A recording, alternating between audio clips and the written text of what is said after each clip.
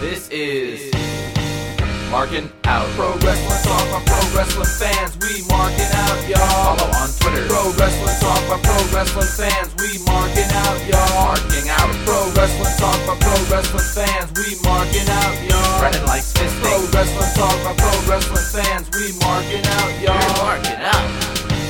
Pro Wrestling Talk by Pro Wrestling fans. Welcome, ladies and gentlemen, to a brand new episode of Markin Out Pro Wrestling Talk by Pro Wrestling fans. This is episode 622. It's a brand new year. It's 2023. I want to thank everybody who's using that code New Year's over at ProWrestlingTees.com/MarkinOut, getting some t-shirts, some merchandise. We very much so appreciate it. It goes to January 9th, so take advantage of that.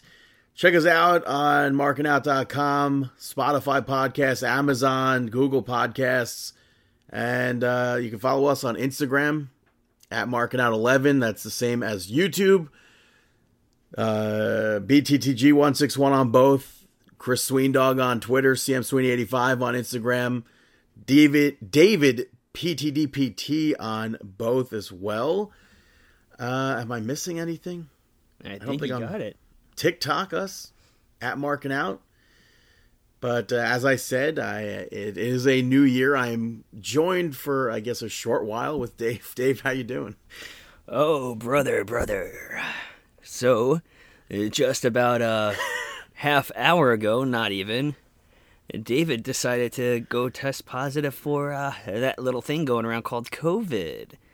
So please excuse me in my speaking skills today, which usually isn't that great anyway. So how was the rest of 2022?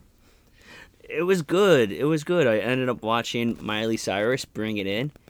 She is so talented. Yeah, and I feel like people don't give her credit. Yeah, I agree. You know, I think that she's very talented. I don't think she gets the credit. Maybe because of all the tabloids about her, like her talent gets overshadowed by all of that stuff. But I was very entertained by it. How about you? How was your New Year's? It was good. I got a hero from the place that I've spoken about that has like the best potato salad, or used to have the best potato salad.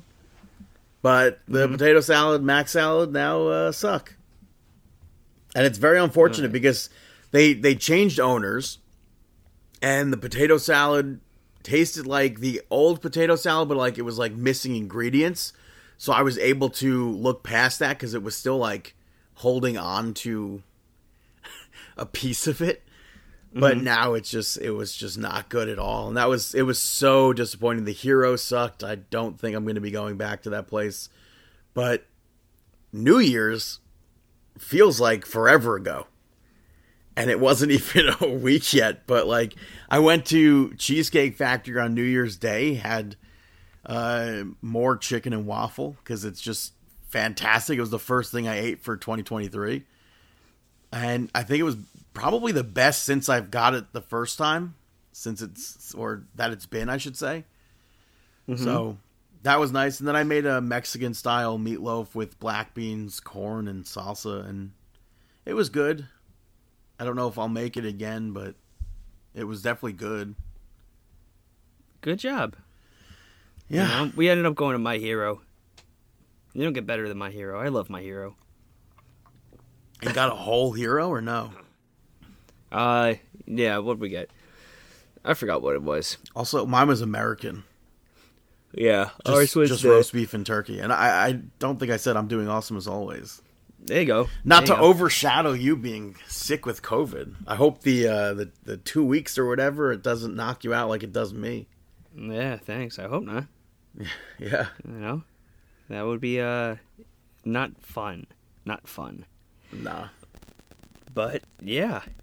So let's get into it. Let's talk about some Monday Night Raw. Monday Night Nitro. Actually, before we talk about Monday Night Raw, there was a live event over this past weekend, and AJ Styles unfortunately broke his ankle.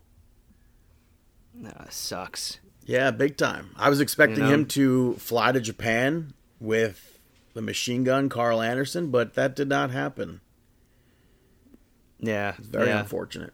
But Yeah, Monday it Night sucks. Raw opened up with the Bloodline. They literally broke away from the opening video to show them beating up like security guards and tearing apart the ringside area. Kevin Owens came out and Sammy's like, don't say a word to me. They're pissed off or whatever. It's a hostile takeover. And Sammy blamed Kevin Owens and said it's literally because of you. So Kevin goes to go to the ring and Adam Pearce runs out, stops him, and he wants the Bloodline gone. Solo ends up taking out more security. And Kevin Owens Solo's a beast. Yeah, but Kevin Owens went in there and just got torn apart. So maybe that was a mistake that he shouldn't have done. And yeah. Not then good, not good. The locker room emptied out and got them away. And then Adam Pearce put all of them in matches later on. Yeah. But I thought it Also- was a really solid opener. Yeah, and then Elias demanded a match with Solo later on, and Adam Pearce agreed that he'll get a Music City street fight. And then he made that Sami Zayn and the Usos versus Street Profits and Kevin Owens. Yeah, I thought that this was a great decision. Great way to start off the year, you know? It was definitely something. First match of the evening saw Bianca Belair and Alexa Bliss go to a disqualification. So Bianca Belair retained the women's championship. Alexa Bliss was a bit more heelish than normal in this. Prior to whatever happened, I think it was a well-worked match. But yeah, then everything just shifted over, you know? yeah, towards the end of the match, we saw multiple people in Uncle Howdy masks, and then the logo flashed on the screen, and it set Alexa Bliss off, and she ended up attacking Ref Bennett. Gotta appreciate the security guards trying to stop some of those people with the masks. Yeah, but they were just standing there. They didn't hop the barricade or anything. No, you didn't see that? One of the security guards was telling one of the guys that he was getting to too sit close. down. Oh, yeah. But then I guess he was just like, I'm part of it. Yeah, she continued the beatdown and left Bianca Belair bloodied. She had a busted open lip, I think it was. She showed pictures off on Twitter. It was brutal. Yeah. Alexa Bliss had, I think her nose was busted open during this.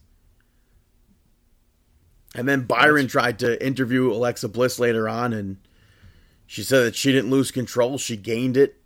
And now Bianca Belair knows that the championship belongs to her. Yeah, it should be very entertaining. Boy, I'm all over the place over here. Next up, you had Solo Sikoa pick up the victory over Elias in the Music City Street Fight. Solo Sikoa, I was a fan of this just because it was a chance to see Solo Sikoa just go crazy at times. But, so he cuts off Elias before Elias can perform. I don't like how long it took for them to use weapons. Solo is always trying to use chairs, and he took forever to use a weapon here. Yeah. And I don't think this match matched the energy of the show open. But I don't know. We had Hardy sitting ringside, and he ends up giving a guitar to Elias to use. Hardy, by the way, is a country music singer. We've seen him on WWE television before for Tribute to the Troops. They announced he's going to be performing at the Royal Rumble, which I feel like is not really necessary to have a musical performance during the Rumble. I wasn't too familiar with him. Yeah, we have seen him before, but Elias, he ends up, did the guitar break? Did Elias miss the guitar shot that he had given him? The guitar shot? Yeah. No, I think it broke. Did he used it on Solo? Oh, Hardy used it on Solo. Yeah, Hardy used it on Solo, and it shattered across his back. Right, and it had no effect on him. No, yeah, he was totally fine. And then Solo hit that spinning solo, I think they call it, off the apron onto the piano to win.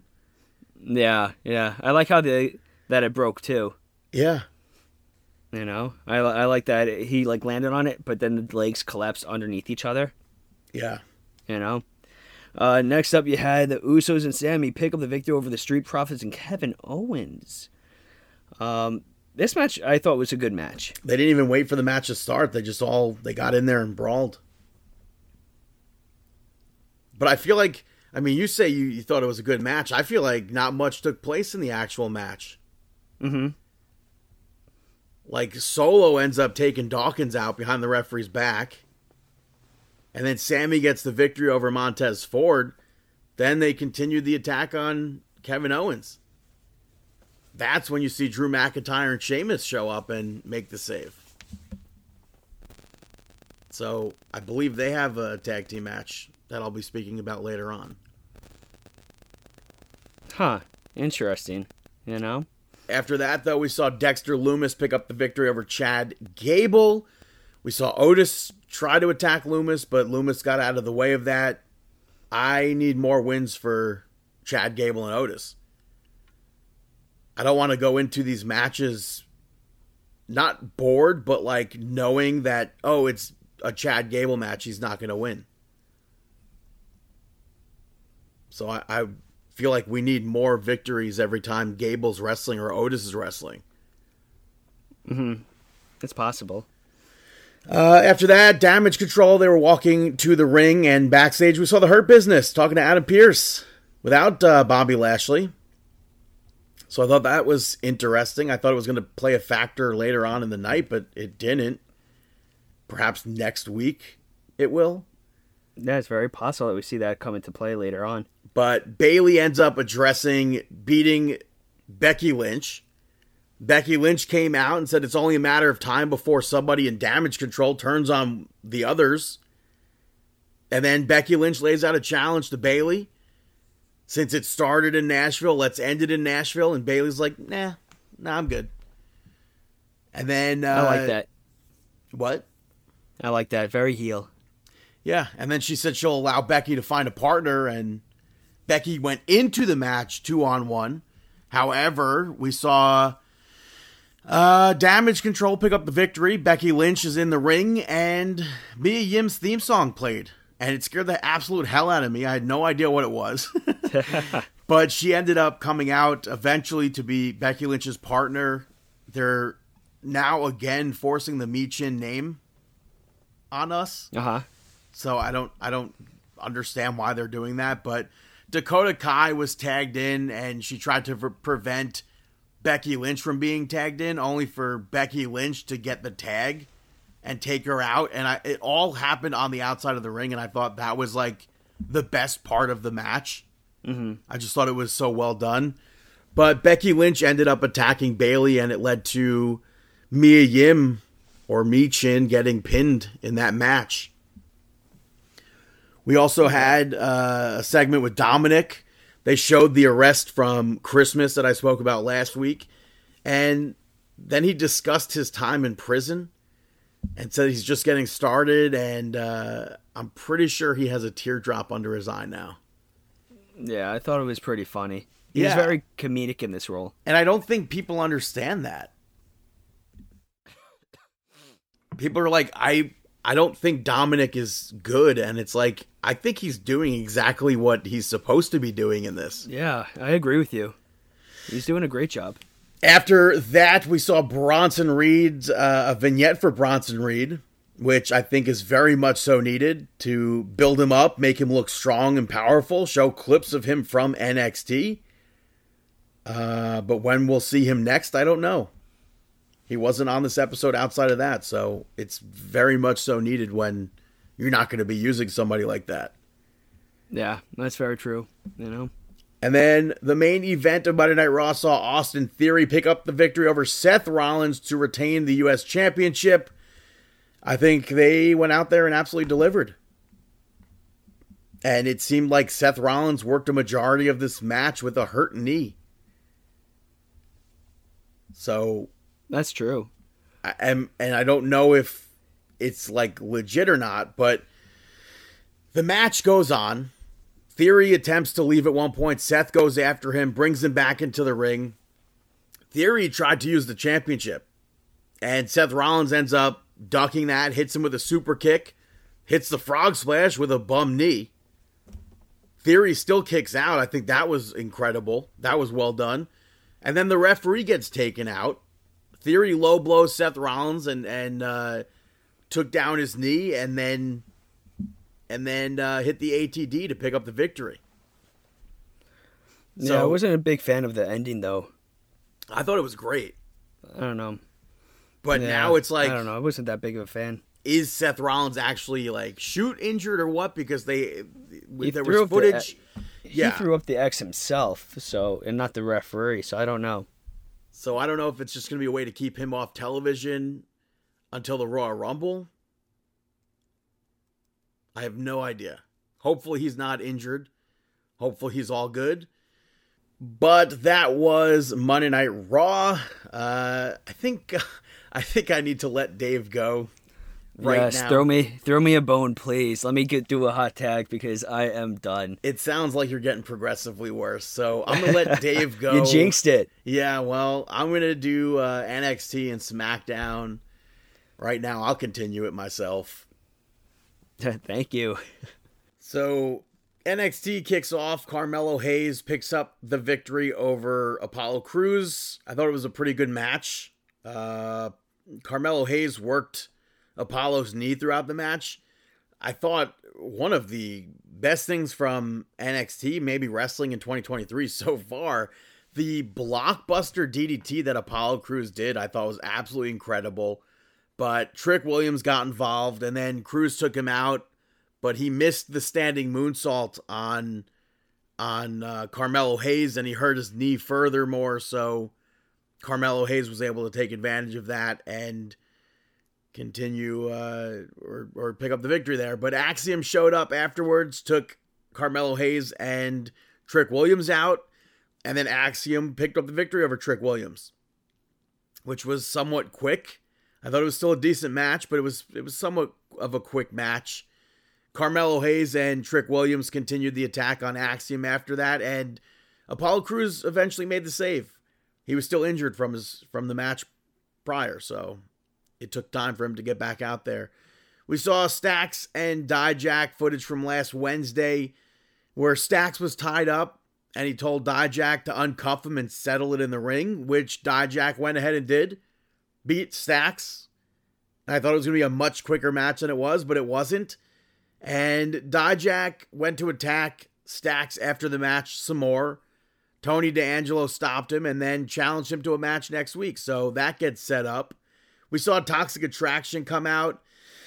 And they were basically saying how they're going to continue to push the envelope further. And they want Roxanne Perez. Which led to Indy Hartwell coming out, saying it's time for new blood to be at the top of the division. And then Cora Jade came out, Nikita Lyons, Zoe Stark, Wendy Chu, Thea Hale. And she called for a giant brawl, and they all came out and brawled. Alba Fire, Isla Dawn, the rest of the women's locker room all brawled. Roxanne finally came out and said that next week they're going to have a 20-woman battle royal to see who will face her at Vengeance Day. So that brawl still continued. Alba Fire and Isla Dawn went backstage. They were supposed to have a final resolution match. And while they're brawling backstage, you can see the Braun Breaker X. I thought that was cool that he used in a previous entrance of his. But I appreciate the fact that the refs didn't just randomly start the match backstage when they were brawling there. And I thought this whole segment was good. Isla Dawn at one point smiles right before she's laid out on a table. Alba Fire goes up to hit a swanton from the top rope onto the table. She smiled.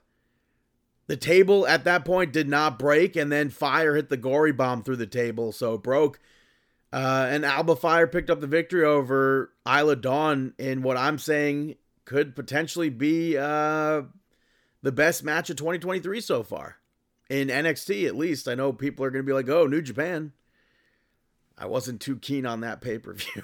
But I'll talk about that later on. Earlier in the night, Oro Mensah was interviewed and Javier Barnell interrupted and announced that he's releasing a Christmas album.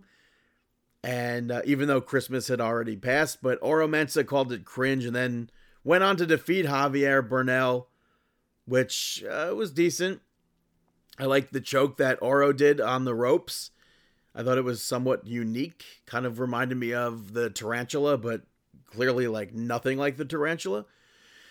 And then the running spinning heel kick from into the corner was really nice too. But we saw a backstage segment with Briggs, Jensen, and Henley where Kiana James approached them, congratulated Henley for winning last week, and said that she's going to forget about all that stuff.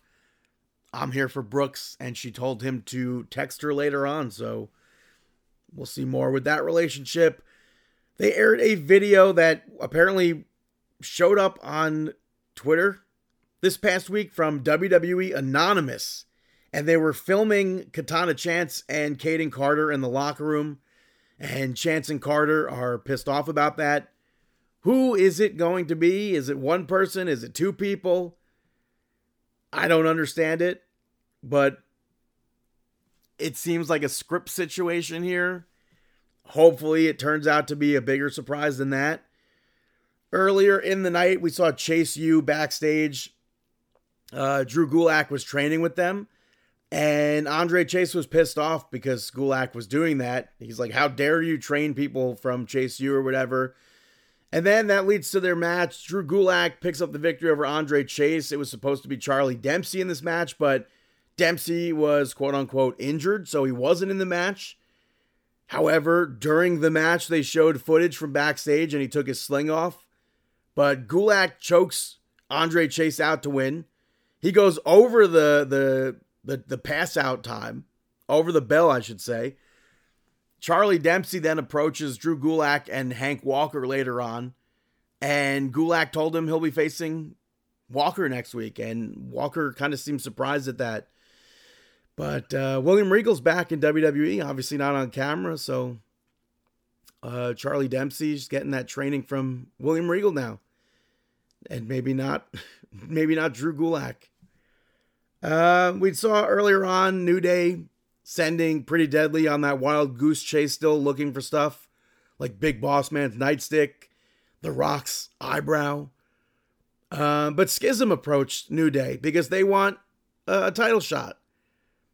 And because New Day spoke about beating it or spoke to every team except for them. And Joe Gacy said some stuff to Kofi Kingston, which had Kofi challenge him to a match. And that leads to the main event where Kofi Kingston picks up the victory over Joe Gacy. And Booker T basically spent the entire match trashing New Day to Xavier Woods, who was also on commentary. We saw the Dyad get involved. Kofi Kingston took them all out. And Pretty Deadly afterwards said that they're going to win a gauntlet match to prove that they deserve a shot at the titles. So that's going to happen next week. The Dyad, Rip Fowler, competed on main event this week against Shelton Benjamin, who celebrated his 20 years. I spoke about that the other week. I thought that was pretty cool.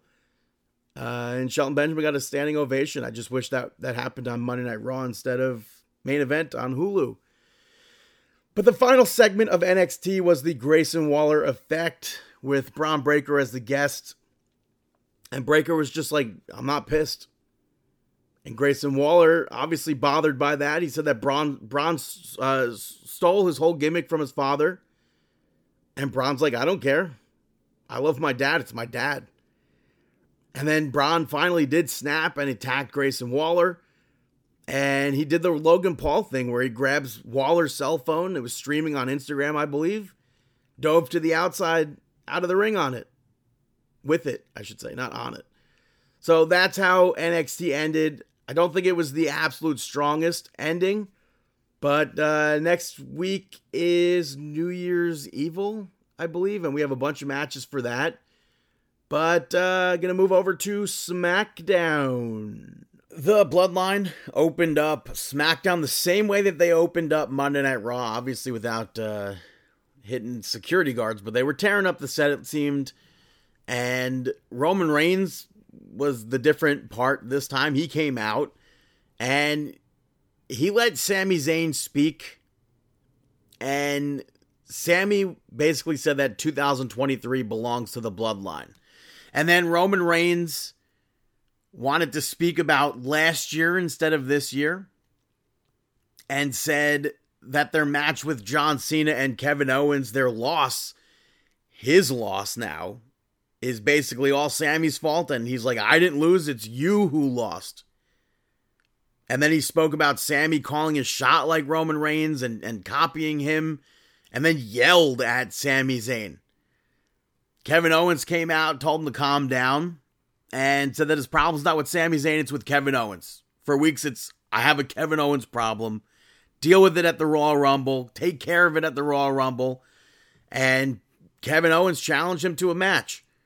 And it gets made official later on. Sami Zayn tried to talk to Roman Reigns, but Paul Heyman was like, it's not a good time. And then even later on, Sami Zayn was, beckoned to Roman Reigns to discuss something. But I'll speak about that later. Santos Escobar picked up the victory over Kofi Kingston in the first match, which stemmed from a backstage segment where Santos spoke to Kofi about the Royal Rumble. And the match itself, Kofi, he did a Royal Rumble spot to save himself from touching the ground. And then he tossed Escobar out of the ring like a Royal Rumble. And then they did another Royal Rumble spot where Escobar saved himself on the ring steps and Xavier Woods blew the trombone and he got scared and jumped off. So thus it would have eliminated him. I thought it was a fun spot. And outside of, also Legado got involved. And that was the reason how Kofi Kingston lost. But take away the Royal Rumble stuff, which I didn't mind being in the match because it's the whole story of the match. I thought this was a very good match. So from that segment, we knew Santos was going to be in it. We knew Kofi was going to be in it. After that, we saw Liv Morgan declare herself for the Royal Rumble. She maybe crazily wants spot number 1. So we'll see if she actually gets that. LA Knight was interviewed and was asked about what happened with Bray Wyatt last week and the match that he has coming up against Bray Wyatt at the Royal Rumble. And it was just a normal interview. I popped for him doing the Walking in Memphis line. But we now know that the match at Royal Rumble is anything goes, pinfall submission, but not much else from that other than it's a Mountain Dew stupid sponsorship match. After that, we saw Karrion Kross and Scarlett pick up the victory over Madcap, Moss, and Emma. I'm not a fan of the match starting during the break, but Scarlett wrestling has, I feel like, been building up for years now. And it seems like, I think she did fine in this match. Her first actual TV match for WWE was 2016 against Nia Jax when she was an enhancement talent. But outside of that, this was the actual first time that we've seen Scarlett wrestle on television, so I thought it was fine. I did like Karrion Kross breaking up the pin, and then Emma going face to face with him. But there was no way that her and Madcap were gonna win this match. And after they lost, they put Rey Mysterio's mask on Madcap. So that continues the feud with Rey Mysterio. We saw Charlotte come out, cut a promo. She said her 3 things that she has throughout her career: passion, consistency, and dedication. And I think this might have been maybe her best promo that she's done. But Sonya Deville interrupted and brought up how Charlotte beat up a half-dead Ronda Rousey and then challenged her to a title match right then and there because she's ready to go. Charlotte's ready to go. Also, I didn't realize Charlotte was out for almost 8 months. That's pretty crazy. But Charlotte, of course, picks up the victory over Sonya Deville to retain the SmackDown Women's Championship. I was hoping to see new stuff from Flair, but it was really the same stuff. Nothing of note, really, but it wasn't a bad match. After that, they aired a Lacey Evans vignette, which I completely forgot she was supposed to return last week. But that obviously didn't happen, and they aired another promo, which was about her introducing the fact that she's using the Cobra Clutch now. So I guess because she's military, she's using that. I don't know. I guess they're trying everything, anything and everything. After that, Ricochet picked up the victory over Top Dollar to declare himself, or qualify, I should say, for the Royal Rumble. Quick match. I think it was obvious that Top Dollar wasn't making it into the Rumble there. But they shook hands afterwards, and Hit Row held his arm up in victory. And then they all attacked him. And Hit Row hit I think a cool double team move on Ricochet before Braun Strowman made the ultimate save. And then after that, we got to the backstage segment with Roman Reigns and Sami Zayn. Sami came in, apologizing to Roman Reigns, and said that he acknowledges him. And Roman said that he doesn't accept Sami's apology, and said, as the tribal chief, I need to control my anger. And the reason why I'm not accepting your apology is because I need to apologize to you. Sami brushed it off. He basically said it's fine. And then Roman said that he wants Sami Zayn to take care of Kevin Owens next week. So that match is taking place on SmackDown. And then Sami Zayn tried to go out there for the main event, but Roman Reigns held him back and I guess had him watch it with him in the locker room. But the Usos picked up the victory over Drew McIntyre and Sheamus to retain the tag team championships. I liked the segment that they did earlier in the night at Jerry Lawler's bar. I thought that was fun. But because they went over all their matches and kept like slapping each other's chests each time, like I guess basically like in anything you can do, I can do better situation. But the match itself I thought was really good. I liked McIntyre and Sheamus both hitting the white noise from the middle rope to the Usos at the same time. I don't know if I liked Jimmy getting the tag by tagging in Jay's knee when Sheamus had him up for the Celtic Cross. I feel like that's just I don't know. Can you tag a knee? I guess you can. But Solo took out Drew McIntyre behind the referee's back, which led to Ridge Holland and Butch to run out and take Solo out. And then Sheamus, I guess, he had one of the Usos up for a move, lost his balance, and they pinned him, and the other Uso pushed their legs on to give more support to pick up that victory. But yeah, like I said, it was a very good match. And that's SmackDown. It was also announced, by the way, I didn't mention it, Money in the Bank is going to be taking place in the United Kingdom. So that's pretty cool.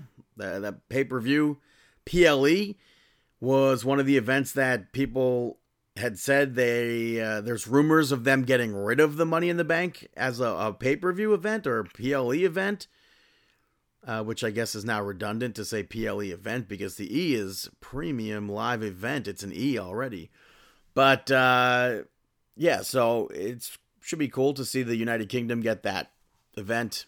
But I'm going to take a quick break right now and come back with Chris and talk about Wrestle Kingdom and AEW right here on Markin Out. Yo, it's your boy JTG, and you're listening to Markin Out. Wait for it. Cheer! Welcome back to Markin Out, Pro Wrestling Talk by Pro Wrestling Fans. Episode 622 is halfway there. Whoa! It's Brandon and Chris. I couldn't think of anything right now, but yeah, Brandon and Chris with you. Brandon, hey. Howdy, hey. I said, I've been saying that to people now. Hey? Hey, howdy, hey. That's funny. What do they say back? They're just like, oh, hey, what's up? Like, child. when I go to... What? This goddamn child. God, yeah, right? No, it's like when I walk up to like the moms and stuff like that pick up our kids, I go, hey, howdy, hey. And I always think of you. I don't know if that's a good thing or a bad thing. I would love to know what the mothers think. I'd probably just think, oh, hey, here's weirdo Chris again. But Brandon, it's a new year. How did you spend your new year? Really didn't do anything. Oh, nice. What about you do? We did Dave and Buster's. They did this like ticketed party. Jordan, my son's home today from sick. He has a medium ear canal infection, not like a full-on ear infection. So he's in the background if you hear anything. But we went to Dave & Buster's. They had this like ticketed event. It was like a buffet, tables. Then you get like a game card. So we just won a bunch of stuff and came home and I was asleep by 11 o'clock. Buster, I think, died. Really? Yeah. A lot of people dying recently. I think over the past week or so. Yeah. I feel like I've been seeing like, oh, this person's dead. This person's dead. Uh-oh. So that's it. And let's continue on because it is a new year, and you can say the first stop of the new year for wrestling is always New Japan at the Tokyo Dome, Wrestle Kingdom 17. We spoke about it halfly last week, but now we're gonna kind of go into it. Still halfly. Yeah, you can kind of still halfly. A lot of big things coming out. I like the fact that they had, the pre-show had that the Antonio Inoki 6-man match, which I thought was nice. Especially with him just passing away this year, especially on the biggest event of the year. I think it was a smart move by New Japan to make an honorary match towards him. I just hate how they handle their pre-shows. Because it's you get the first match. The first match is like 2 minutes long or whatever. You get the second match, and then you wait 40 minutes or so, and they're like, here's the Antonio Inoki Memorial match. And then you wait like 50 minutes or so in between that for the card to actually start. And it's like, bro, it's already so late for us. Well, yeah, but late for you, but not in Japan. Obviously. Started the show off, junior heavyweight tag team action. Catch 2/2 of TJP and Francisco Akira picked up the victory over Leo Rush, and Yo. Apparently, Leo Rush was injured during this. He was supposed to make some wrestling thing this weekend. I think it was supposed to be for GCW. What's up? PWG. Oh, it's PWG. Okay, yeah, that he had to pull off. He got busted open, and I'm like, I don't think blood is a normal thing for New Japan. Yeah, and then it happened two other times. I was like, what is this? Yeah, I couldn't think of maybe 2 other times before that. More than 2 other times, I don't think, in regards to me seeing blood in New Japan. And then it happened 3 times on the card. I was like, what? Well, at least it didn't happen right after match after match after match. So no. But after this, the first of its kind on a New Japan show, Kairi defends her IWGP Women's Championship against Tam Nakano via pinfall. But the bigger story wasn't the 5-minute and 56-second very, match. very disappointing, especially because it was the first IWGP Women's Championship match featured on the card. But what they did inside the match was good. Yeah. It was disappointing that they didn't give them more time. The bigger story, though, was, again, another one of the worst kept secrets in professional wrestling is after Kairi makes her first defense, you have a Jumbotron come on with music that I feel like I've heard several million times before, but apparently that first beat in it's like an old school LA hip-hop track. I don't know if she sampled Nipsey Hussle, who sampled Criss Yeah, Cross. but that's like an old school, who was it? Emilio Sparks said it on Twitter. It's like, that's an old school hip-hop beat. Criss Cross's Jump. Yeah, but that's just saying like it's Vanilla Ice's Ice Ice Baby, and it's not under pressure by Queen. No, I don't know. I think because it's dun dun dun dun dun dun. But no, right? I think Criss Cross was the first to use that in. I could 100% be mistaken, but I'm almost certain Criss Cross was the first to use the. I can't even replicate. We're going on a tangent here. Anyway, Mercedes Moné, formerly known as Sasha Banks, debuts in New Japan Pro Wrestling, and essentially she's there for New Japan. She's Stardom, and she's on a World Domination Tour. It was very underwhelming. It was extremely underwhelming. The theme song is awful. She had months. That song sucks. No offense. No, you know what? The only thing that got stuck in my that got stuck in my head. I was just walking around going, "Money." It's just money. It's very unfortunate that that's how it was handled, and I think it's very clear by how short that match was that New Japan really doesn't care about the women. I don't think it was the fact that New Japan really cared about the women. I think they cared more about Mercedes debuting. I don't think people even in the crowd cared. They weren't allowed to cheer audibly, but when stuff was happening that they were happy about, you could audibly hear cheers. Yeah, so maybe they just didn't realize it. If she came out and she was Sasha Banks, Sasha Banks, it would be totally different. But I just don't feel like it. I know Twitter and I know social media went nuts over it, but I just feel like it was just a very I was hoping for obviously like you said, it was like the best unkept secret or whatever. Yeah, it's like everything, or the worst kept secret, I should say. I was hoping for me to feel like how I did when Cody showed up at WrestleMania, and it just wasn't even anywhere close to that. You have to realize, too, Japanese wrestling fans and American wrestling fans are two totally different entities. But I will say that the only person trending from that show, past Wrestle Kingdom was Sasha Banks. I'm not a big fan of her hair. I mean, It maybe looks like this is- Kiara Hogan's gear. No, it looks like the cover to Metallica Load, her hair. But anyway, so Also, Mercedes. that move that she did is very unfortunate that it got messed up, but Yeah. I would prefer to not see that used as a finisher. I thought she was going for a Kimura lock sort of move. Okay. Because the way it was sold by Kyrie. I saw Tony Deppen posted it on Twitter. Deppen in a backyard, which I thought was great. But then somebody I didn't up until somebody posted a clip of her training with Hoovy. I didn't realize it was going to be a DDT. Apparently that was like last year she was training in I know Mexico she's been training Lucha with them. It was because she was Tommy Dreamer was on Busted Open I think on Monday, and he was talking. He goes, it was like pre-pandemic. Yeah, he's like pre-pandemic. I was in an airport in Mexico because Impact was doing stuff in Mexico, and he's like, and I turn around and Sasha Banks is sitting right there. I'm like, what are you doing here? She goes, I was just in Mexico training. I want to learn Lucha.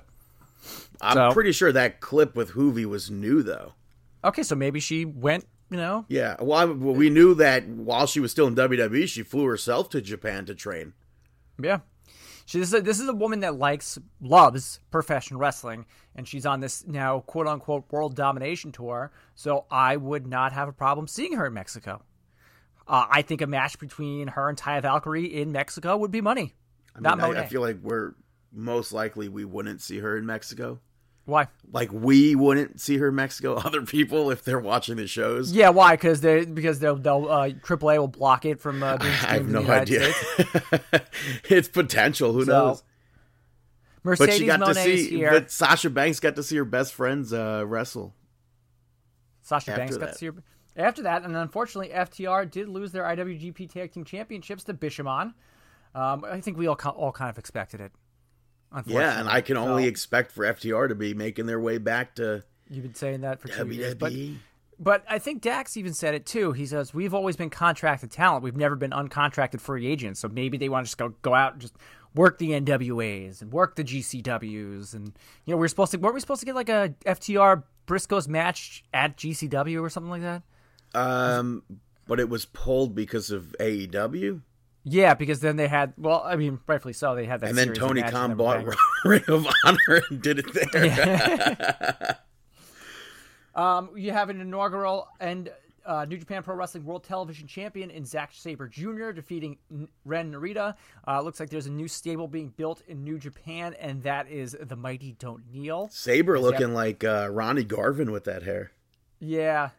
I know, but hey, listen, I guess this is a new stable because it looks like you can kind of say Bullet Club might be collapsing. Well, I don't know if it's a new stable, but I know, but Zack Sabre Jr. definitely joined them. Yeah, well, it was a tag. They were a tag team before they went to WWE. They came back, but it looks like because I think the night after at New Year's Dash, somebody else joined the Mighty Don't Kneel also, if I'm not mistaken.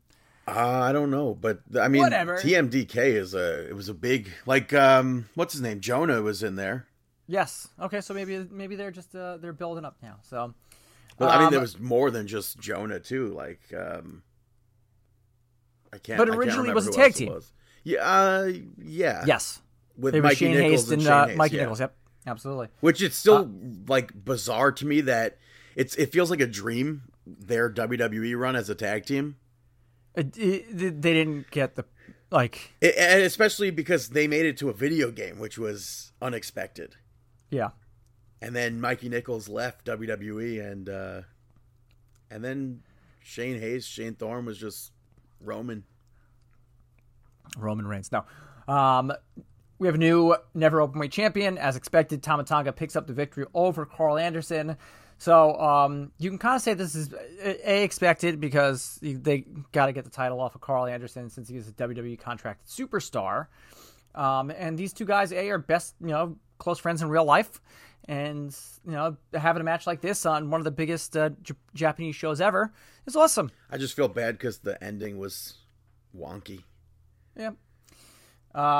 six-man match as you have Kaiji Muto's last New Japan match picking up the victory with Tanahashi and Shota Umino defeating Los Ingobernables de Japan, Naito, Sanada, and Bushi. You got to put all those guys on the card. You have Takahashi becoming your new IWGP Junior Heavyweight Champion, picking up the victory over Taiji Ishimori, El Desperado, and Master Wato. I think that was maybe my favorite match of the night. Okay. Cool. And then you also have a new IWGP United States Heavyweight Champion in what some people are calling the first of what could be many Match of the Year candidates, as Kenny Omega defeats Will Ospreay in almost 35 minutes. I liked this match. I'm not a fan of either of these guys, but I liked this match a lot. They did a very good job of hyping up this match with vignettes, and then the press conference, they did a really good job. I thought that was so goofy. Yeah, I mean, it's goofy, but still. People were like, this is the new Hard Times. It's so heartwarming, blah, blah. I'm like, bro, he says the C word and then bruv over and over again. C word and bruv? Yeah. Okay. But the match itself, I thought was great. These guys early in the match took two massive bumps to the guardrails. Kenny in Japan is just so much better than Kenny it's like on TV. It's like drinking a Coors Light in Colorado as opposed to drinking a Coors Light in New York. It just hits differently. And I know from experience, brother. But I thought the match was great. So now Kenny Omega is going to walk out on AEW programming in 2 weeks with the IWGP United States Championship, and then he's going to win the Trios Championship. Fingers crossed he doesn't, but I know I'm crossing real hard there, and then the match that nobody's talking about. Because I said this last week. I said you can't put these two matches back to back because everyone's going to blow their wad. But I don't think it's even that, because that's what New Japan always puts stuff like that. I know, together. but you could have moved stuff around, but I think it's people like Jay White. People are kind of maybe at this point over Okada. I can see that. Okay. But he's unfortunately he's the John Cena right now of New Japan Pro Wrestling. We didn't say it. Okada is your new IWGP champion, picking up the victory over Jay White. Then you have that New Year's Dash thing where Jay White challenged Hikuleo to a loser leaves New Japan match. Yeah, which is apparently now the rumors are kicking that WWE wants Hikuleo. So, hey, listen, I'm about it. But again, yes, I can tell you that the Okada Jay White match was maybe about the same time, if not a little bit less, than the Kenny Omega match. But again, I said it.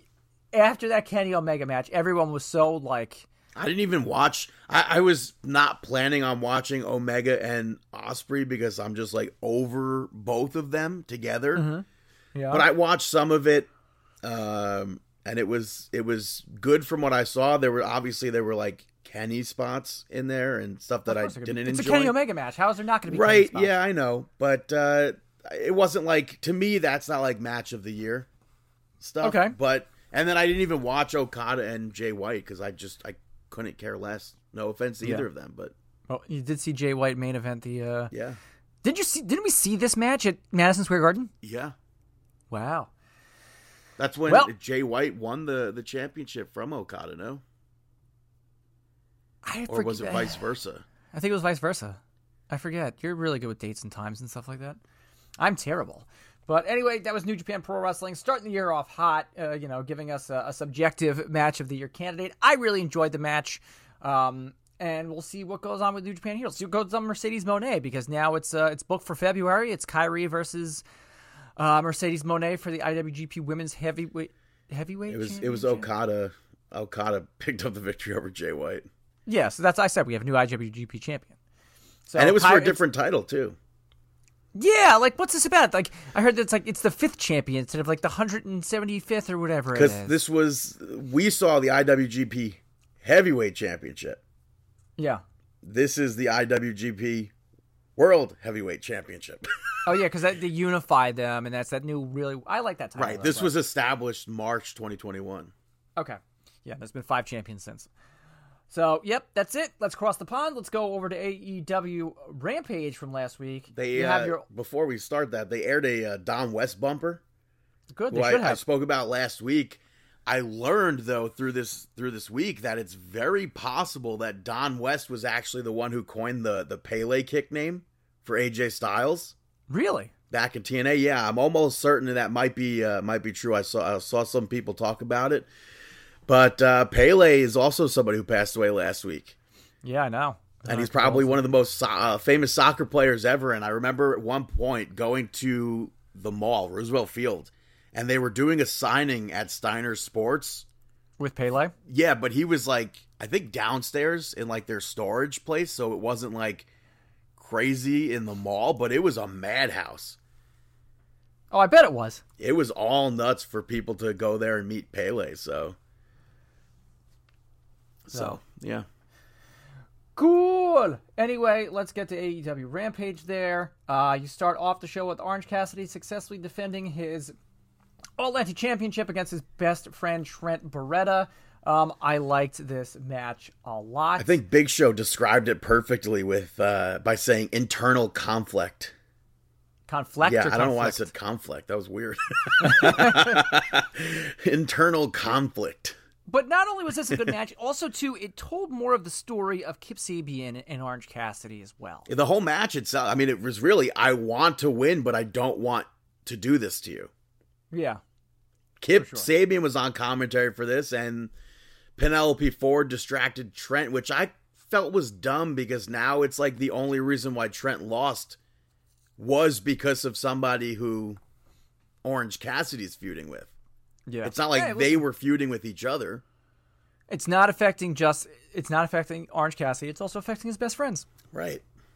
So, and then I was That's expecting Kip Sabian to have a match right afterwards because that's what I saw, but they cut to a backstage with Darby and Sting from last week's Dynamite.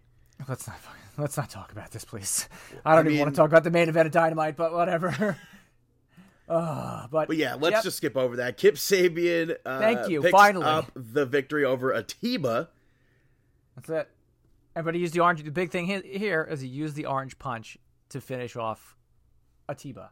With Orange Cassidy's elbow pad. Yeah, because Penelope stole it during the match. I need to know, though, between Orange Cassidy retaining that championship and Darby and Sting, what were they doing? What were the best friends doing with Kip Sabian ringside? They just stopped caring about Kip Sabian cheating? Well, I mean, I guess they know that Orange Cassidy is the best. They just pieced out. They were like, we'll see you in 2 weeks. Yeah, that's it. We saw LFI backstage where Preston Vance is now randomly going as Perro Peligroso, dangerous dog. Yeah, well, he is dangerous. Look at him. He can't always be 10, This is hand-picked one. Preston Vance, I think, is a perfect name to call him. I think you this call is a him Perro Big Bill Peligroso situation. Preston Vance. This is a Triple Big Bill P. situation. It's a Big Bill situation. Yeah, that's a terrible name change. Big Bill. After that, we had Moxley in the ring interviewed. Yeah, all we can say here is just hyping up this match that they're going to have at the Forum, Moxley versus Hangman Page. But it's like, it was more one of those like, boo-hoo, we don't care that you got a concussion. Yeah. We don't care about the safety of athletes when we go into the ring. John Moxley doesn't care about the safety of athletes when he goes into a ring. We work harder than anyone else, and we don't care about the safety. All right. Next up, you had Jeff Jarrett, Sanjay Dutt, Satnam Singh, and Jay Lethal backstage. They respond to Max Caster's rap. And apparently this got really real because Karen Jarrett, chimed in on social media. Apparently Kurt was texting her something, though, like off air or something. I don't know. I don't really care. I about can't that. even begin to get into that. I don't know. Yeah, and then Karen Jarrett tried to say that Kurt Angle cheated on her with Kelly Kelly, and Kelly Kelly was like, brother, we were just coworkers. We never slept together. I know. And then, what was it? And then Jeff Jarrett went on his podcast this week and started ripping Max Caster, saying that, he's terrible and Creative Pro sucks. And I'm sure that's all Kiz Fizz. Oh, it was all Kiz Fizz there, brother. But yeah. Also, I mean, Dawn Marie was mentioned in the tweet. She obviously, I don't think she's on social media to even say. And then the other person that was mentioned in the tweet is somebody who Kurt actually did have an affair with, who then turned into a stalker. And prior to being a stalker or somebody who Kurt Angle had an affair with, apparently she was a stalker for Ric Flair. Woo! Is that not weird? So strange. Just a wrestling stalker. That's it. Yeah. So after this, Jade Cargill defends her TBS championship against Kiera Hogan. You kind of see after the match a little dissolving of the baddies as Red Velvet kind of walked off on her own, leaving Jade and Layla Gray in the ring. A few weeks ago, though, I was like, it has to be Kiera Hogan who dethrones Jade Cargill with how they painted that storyline. And then it's been weeks since we last saw Kiera Hogan and Jade together. So it went from Kiera has to beat Jade to why do I think she even has a chance to do something like that? And it brought me back to before Kiera Hogan was signed to AEW. She appeared on AEW like an enhancement talent for that. Still irks me that happened. And it was just Jade getting the victory over her again. It made no sense. And that's exactly what this was, except Layla Gray was involved, and then Red Velvet was involved, and she stopped Jade from slapping Kiera Hogan. So now we move on to it looking like Red Velvet has to be the one to dethrone Jade. It's going to be Mercedes Moné. I don't know. Okay, can we get on to the next segment now? Tony Nese challenging Bryan Danielson. The end. That's it. Shane Strickland, Swerve Strickland, in the main event picked up the victory over Wheeler Yuta, and I didn't understand why Wheeler Yuta was out there by himself when the Blackpool Combat Club did the interview beforehand with him, and Swerve had his goons out there. I want to wait to talk about his goons when we get to. The referee ends up getting elbowed, and Swerve low-blowed Wheeler Yuta right before hitting his finisher, and he, I think, could have used the BCC with him. Yeah, he could have, but, Lunkhead 1 and Lunkhead 2. So, I don't know. We'll see. Fast forward to AEW Dynamite for the brand new year. They have a new entrance, a new intro video. We spoke about the Raw and SmackDown graphics. You already spoke about it. I mean, it's a very topic. I like it a lot. The new stage is almost identical to an old Monday Night Raw stage. No, it's not. Yes, it is. Nope. Yes, it is. And I wish this was more... You and your WWE homerness. No, I you don't can't talk even about deny right now. that. That makes no sense. You cannot look at that stage and say that's not a You WWE also told me that I don't stage. watch professional wrestling. Well, that's because you apparently didn't see the referee do stuff. Yeah, okay, sorry, I'm not paying attention to the referees. But you I'm paying can't attention look to the at this action. entrance and say that's not a copycat. And I think it's because I'm Is that going to be is that going to be the picture of the week this week? Is the two stages right? No. Copycats, AEW. I hate AEW. I think TBS or TNT, whoever owns that station, is like, we need you to look like that. Okay, we saw that it was the network. I don't care. I care big about changes. the action that's happening in the ring. I don't care about whatever. Copycats. I like the old set. I wish they went if they were going to change it. I wish it was going to be something like Grand Slam 2021. That low stage. Yeah, it was something unique. I like the two entrance tunnels. I like how the entrance works and spreads out. Like with a first match, the first match between Jericho and Ricky Starks. You have Jericho's JAS thing playing behind him, and then all these spurts of gold and stuff like that. We're spending too much time on the entranceway than we are on the commentary action. looks a lot better now. Yeah, it looks super clean. I like the little LED ropes they did around the outside. It looks very nice. Doesn't look indie, as you and Dave would like to say. Anyway, though, Chris Jericho picks up a victory. Actually, no. Ricky Starks picks up the victory over Chris Jericho. Clean. Spears him in the middle of the ring. It was very well worked. Yes, it was a very well-worked match. I like this match a lot. And it was Starks had everything against him in this. Yeah. Angelo Parker tried to get in, and Matt Menard clocked him with the baseball bat while he had him locked in the walls of Jericho. And then I thought that was going to be the end. Yeah, and Starks hulked up or whatever, and 2.0 got involved again, and Starks took them out and hit that spear. But I was definitely not expecting him to pick up that victory there. And I think even if he had lost, because of everything, him kicking out of the walls of Jericho and everything, I think he would have looked like an even bigger star Yeah. Even if I he think lost. So I thought that was a perfectly done match. So do I. I like that Ricky Starks got the rub here. But post match, Jericho. What? I said, but then.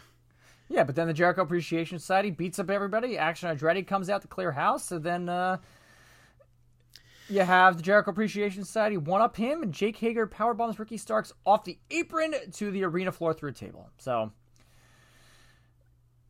I think Excalibur had the poignant thing to say. The story here is Chris Jericho has lost 2 matches in a row now.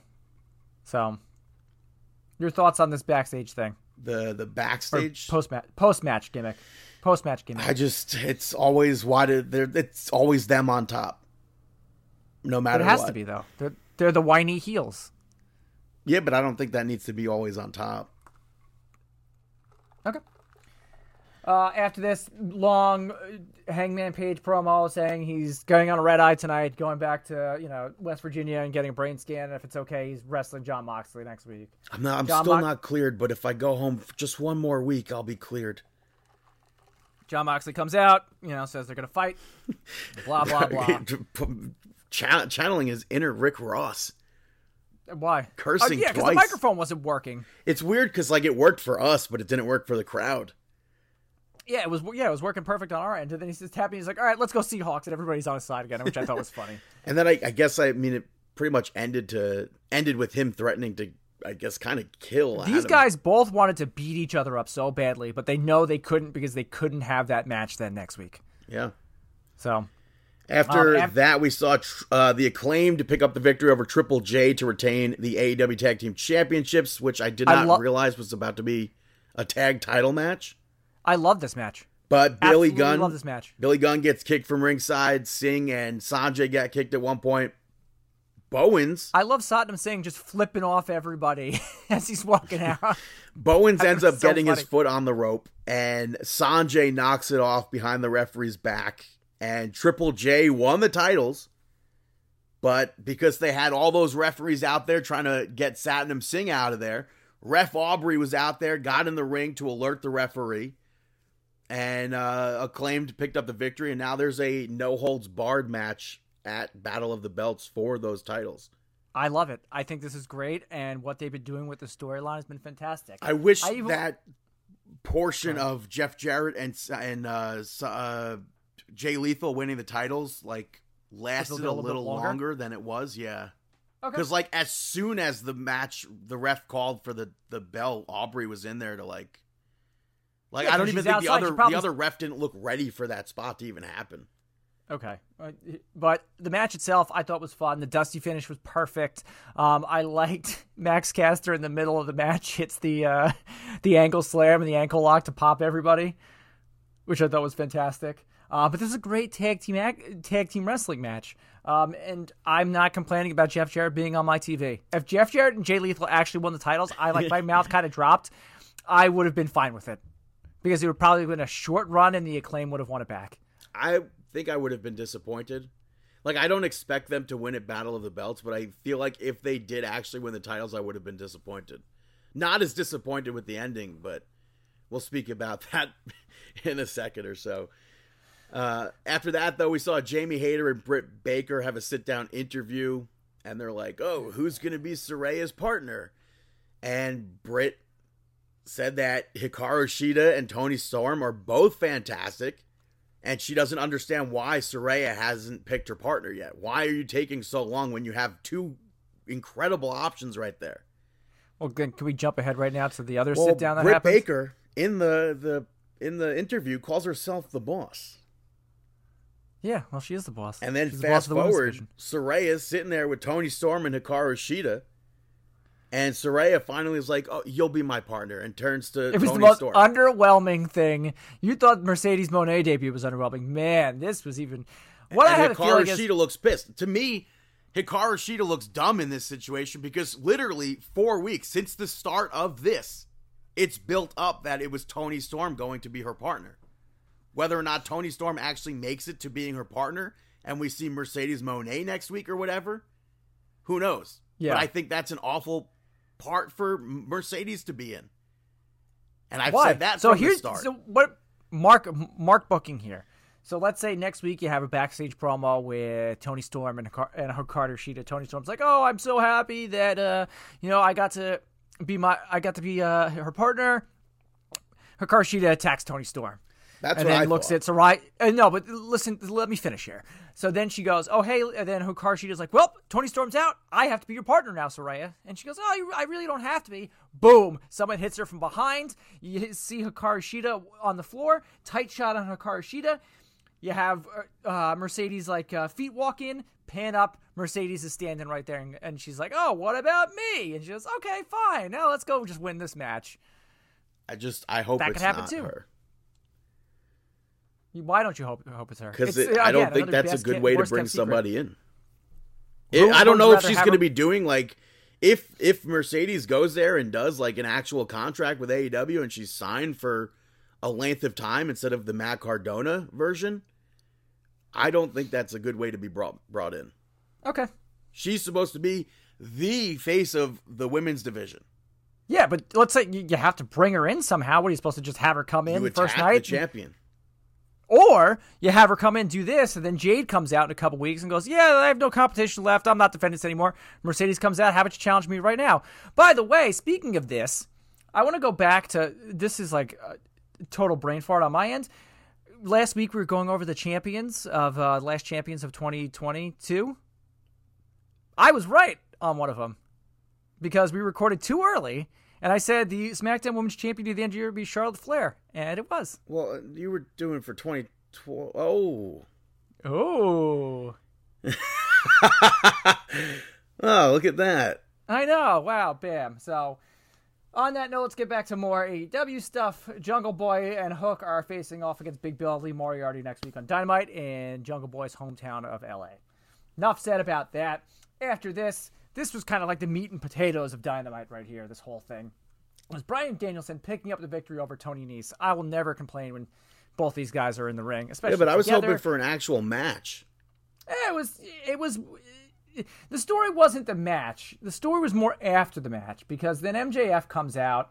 Bryan Danielson's like, "Oh, Seattle, you're great, blah, blah, blah, this, that, and the other thing. MJF, get your butt out here."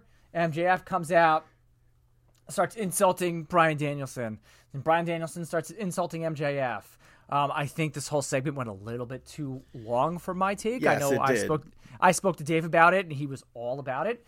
But then they finally whittle it down, and now in true MJF fashion, if somebody wants to get a title shot, MJF has to make them jump through hoops, and he even said that too on commentary. He said that. He's like, "I'm going to make you jump through hoops because that's what I make everybody do." Most importantly here, rankings are back, apparently.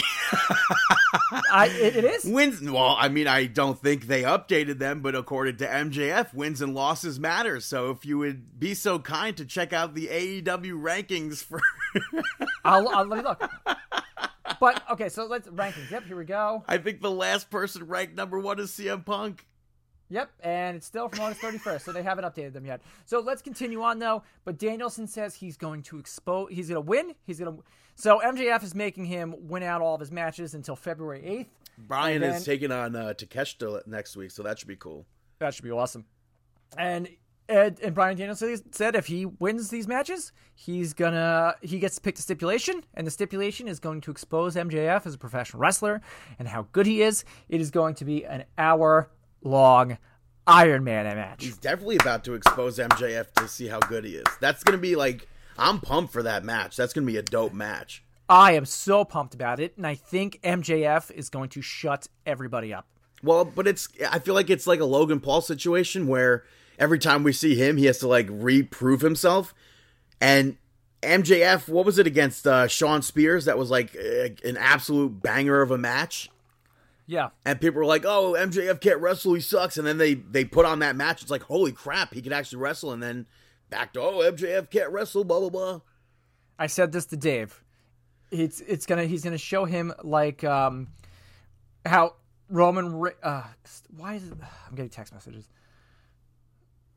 Film their play report. Okay. I'm just getting emails about stuff. But like I think this is how Roman Reigns wrestles 8 times a year.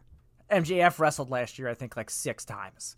So it's got to put everybody in their place because if I'm MJF, I would be at Creative Pro from now until March 1st, just in the ring, getting reps with people. You have some of the best trainers there in Brian Myers and Pat Buck. I know Alex Reynolds is a trainer there. Just sitting there and goes, okay, let's pick 5-6 students, wrestle me for 10 minutes, get out, next person goes in, and just keep doing that for the next 2 months to get, because cardio's one thing. What? Actually, Tommy Dreamer was talking about that on Busted Open today, which I thought was a great point. But that could be, like February after Bryan Danielson's wins, you could do like a vignette of MJF in a Creator Pro ring with all these kids, wrestling. He's like, saying something like, "Oh yeah, you think I'm not ready for you, Bryan Danielson? Look at the work that I'm putting in right now." Cardio, and I said this to Dave too. Cardio is one thing. Ring rust and ring ability is a different thing. And like this goes like, because I've performed in bands for years. And I can have the best cardio in the world. I've run half marathons, but it's different from being like on a stage and jumping around like a maniac than it is to run on a treadmill. So I'm excited for this. This match is going to be awesome. I think MJF is going to prove a lot of people wrong. And I think they had as much as I didn't like the length of the segment, I thought the back and forth between the two of them was fantastic. Yeah, I just really the only it could have been shorter, and I could have done without the your mom jokes from both of them. Yeah, for sure. But I was just really looking forward to an actual match with Tony Nese and Bryan Danielson, because we saw them tag one time, so I thought that was pretty cool. We did. We watched it live. Yeah. But after that, we saw Swerve pick up the victory over AR Fox. I like the spot where AR Fox flipped off the apron and Swerve flipped over the ropes to go face to face with him on the ramp. I liked it. Similar. It a lot. I think we saw that in. I think we saw that in NXT one time. Maybe with Ricochet. Yeah, it was with Velveteen Dream. Remember, where he like jumped over the ropes and did a front flip and landed right in front of Velveteen Dream. Was it Swerve in that spot or Ricochet? No, it was Ricochet. Right. Okay. But I liked, and I meant to rewatch this match to write down all the different names that they gave for Parker Boudreaux Painted and Man Jones. Yeah, and then like tattoo face henchman guy. I'm sorry, but that's what I like. We know Parker's name. They still haven't given us a name. I'm going with Painted Man Jones if I remember. Coined by Taz. Painted Man Jones, love it. But Parker passed something to Swerve while Painted Man Jones distracted the referee. Painted Man Jones. And Swerve hit that DVD off the middle rope onto the apron. Yep. Swerve picks up the victory. We had a segment that we definitely did not need, which was really, really awful. FTRIP.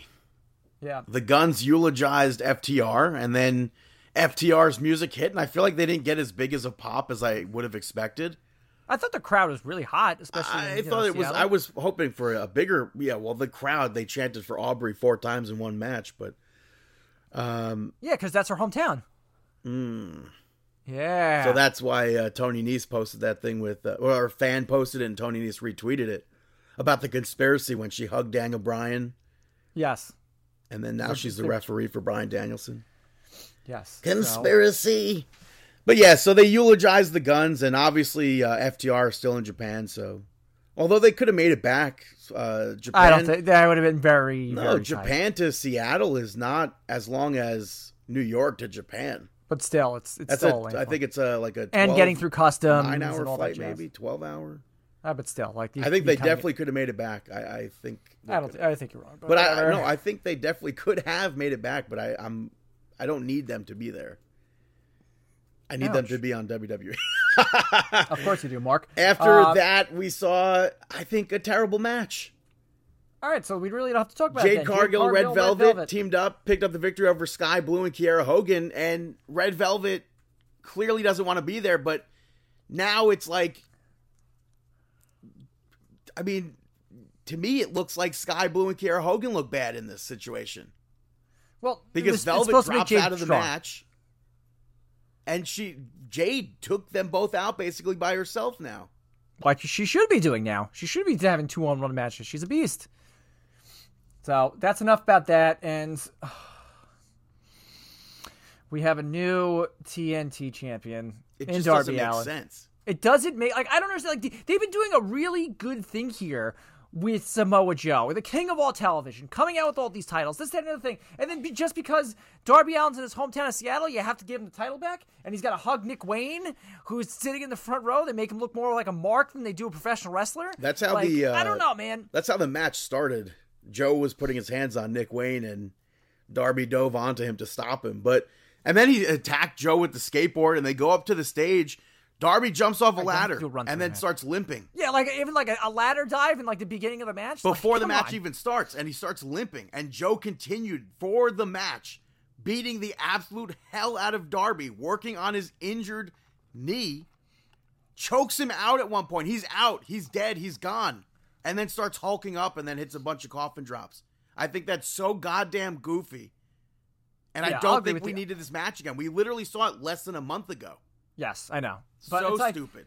Like, you giving him the rub in his hometown, I understand. You could have put him in a different match. Like, it kind of ruins everything Samoa Joe's been doing, and he's been doing it very well. Now, it's just maybe we'll see Joe fade to obscurity with the Ring of Honor until the next Ring of Honor show, and we see Sting celebrate with Darby.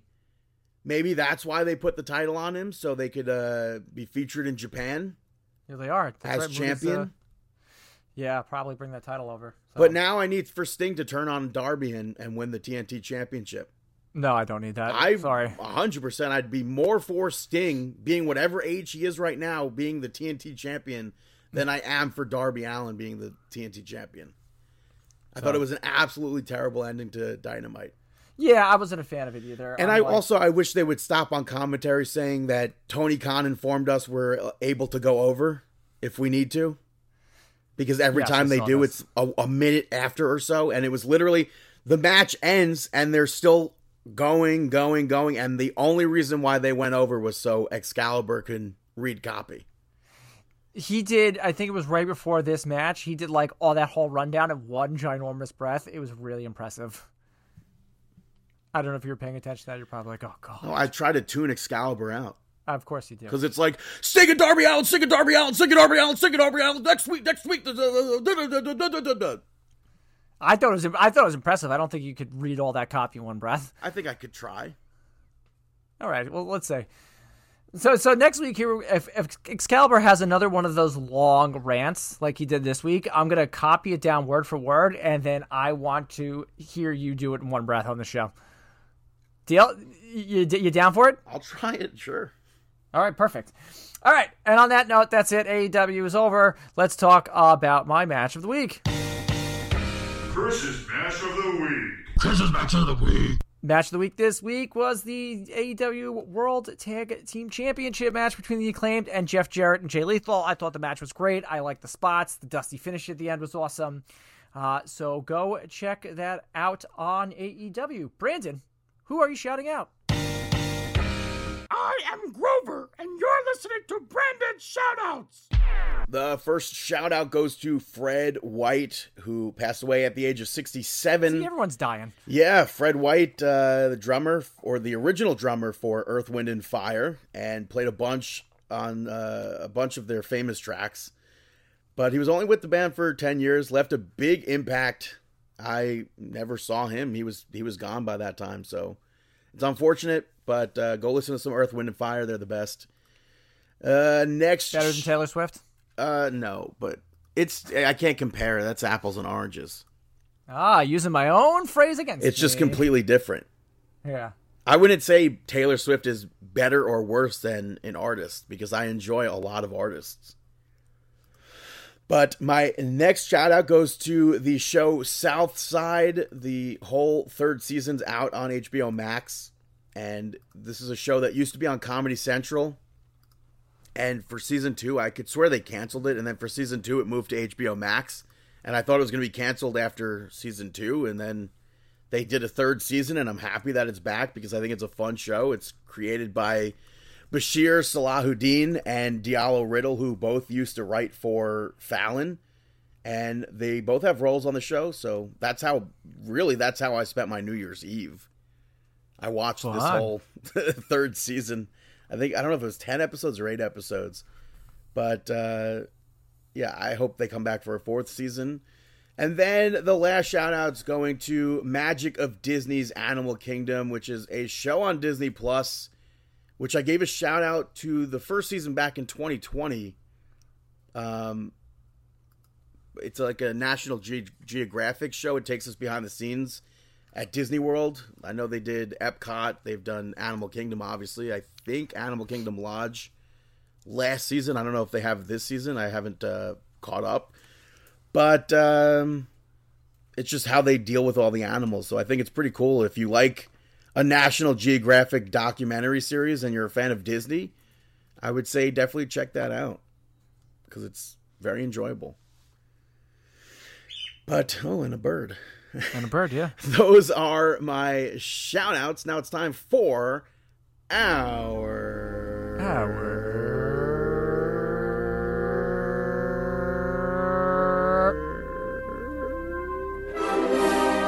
Mark Out Moment of the Week. That is right, our Mark Out Moment of the Week. Something that we did not speak about throughout the show. I know you said the wrestling year maybe begins on January 4th. We saw Shinsuke Nakamura pick up the victory over Great Muta. I think we need a Markin Out shirt that says Markin Out, picking up the victories since 2011. That's funny. Yeah, right. It works too. But yeah, I think Nakamura's entrance for that match was fantastic. Because Lee England Jr. was with him. They had a drummer, too. I thought that was super cool. And then Nakamura using the mist to win, I thought was not awesome. Even just using the mist, sucking the mist out of Muta's mouth by kissing him. Yeah. And then Muta making some disparaging remarks that are not which is acceptable for 2023.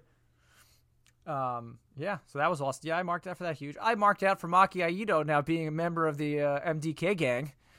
If you watched any of those, I did see her with the pizza cutter. I sent it to you. She had a great mask at Alley Catch and used the pizza cutter on her. And I just thought the interaction between her and Nick Gage was outstanding. So I wasn't really a fan of Madman Pondo taking out a knife though on Matt Tremont, but hey, listen, to each their own when it comes to certain matters of deathmatch wrestling. I marked out. There's a picture that's going around the internet. I guess it happened on AEW Dark. Danhausen was outside of the ring in the fat Homer outfit. Yeah. If you remember the episode of The Simpsons where Homer when he had to gained wear a muumuu. 80 pounds to go on disability. He didn't want to look like a weirdo, so he got a muumuu. Danhausen wore that out to the ring, so I can't wait to see that if it's going to be on Dark or Elevation or, they have to cut it for... legal reasons that he's wearing that out, but I thought it was hilarious. And it went around the Major Wrestling Figure Podcast Patreon group, and I said, this better be part of his Supreme figure. So I marked out for that, marked out for Maki Aito. He was so good. And I think GCW has some events this weekend, too. I think in Chicago. So be watching that.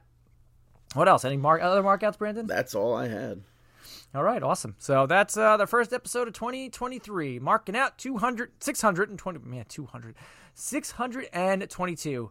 Thank you very much for listening, everybody. You can go to Spotify, Google Play, Amazon Podcasts. Don't go to Apple Music because they stink. Go to markitout.com. Markitout.com, yeah. Email us, markitout1@gmail.com. Social media-wise, facebook.com/markinout, twitter.com/markinout, YouTube and Instagram.com/markinout11. We're on TikTok at Marking Out as well. You can buy our merchandise, prowrestlingtees.com/marking out. There's another New Year's sale, so you save 20%. Goes till Monday. I have to buy some shirts this weekend. I was looking, I don't know. It was nothing that really, I really, really wanted. All of the new Sasha Banks shirts are awful. Well, listen, No she offense. likes them. Yeah, she likes them. That's all that matters. There's one design that I like better, but then it has like a weird catchphrase. It's a knockoff of Sailor Moon, but it's like in the words of money or whatever, something. I will charge you or something. It's so goofy. So yeah, so shirtsprowrestlingtees.com. You can follow me on Twitter at Chris Sweendog, Dave on Twitter at DavidPTDPT, and Brandon on every social media platform at BTTG161. Until next week, we wish you the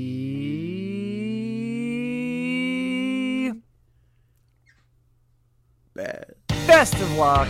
of luck In your future endeavors. Have a fantastic week.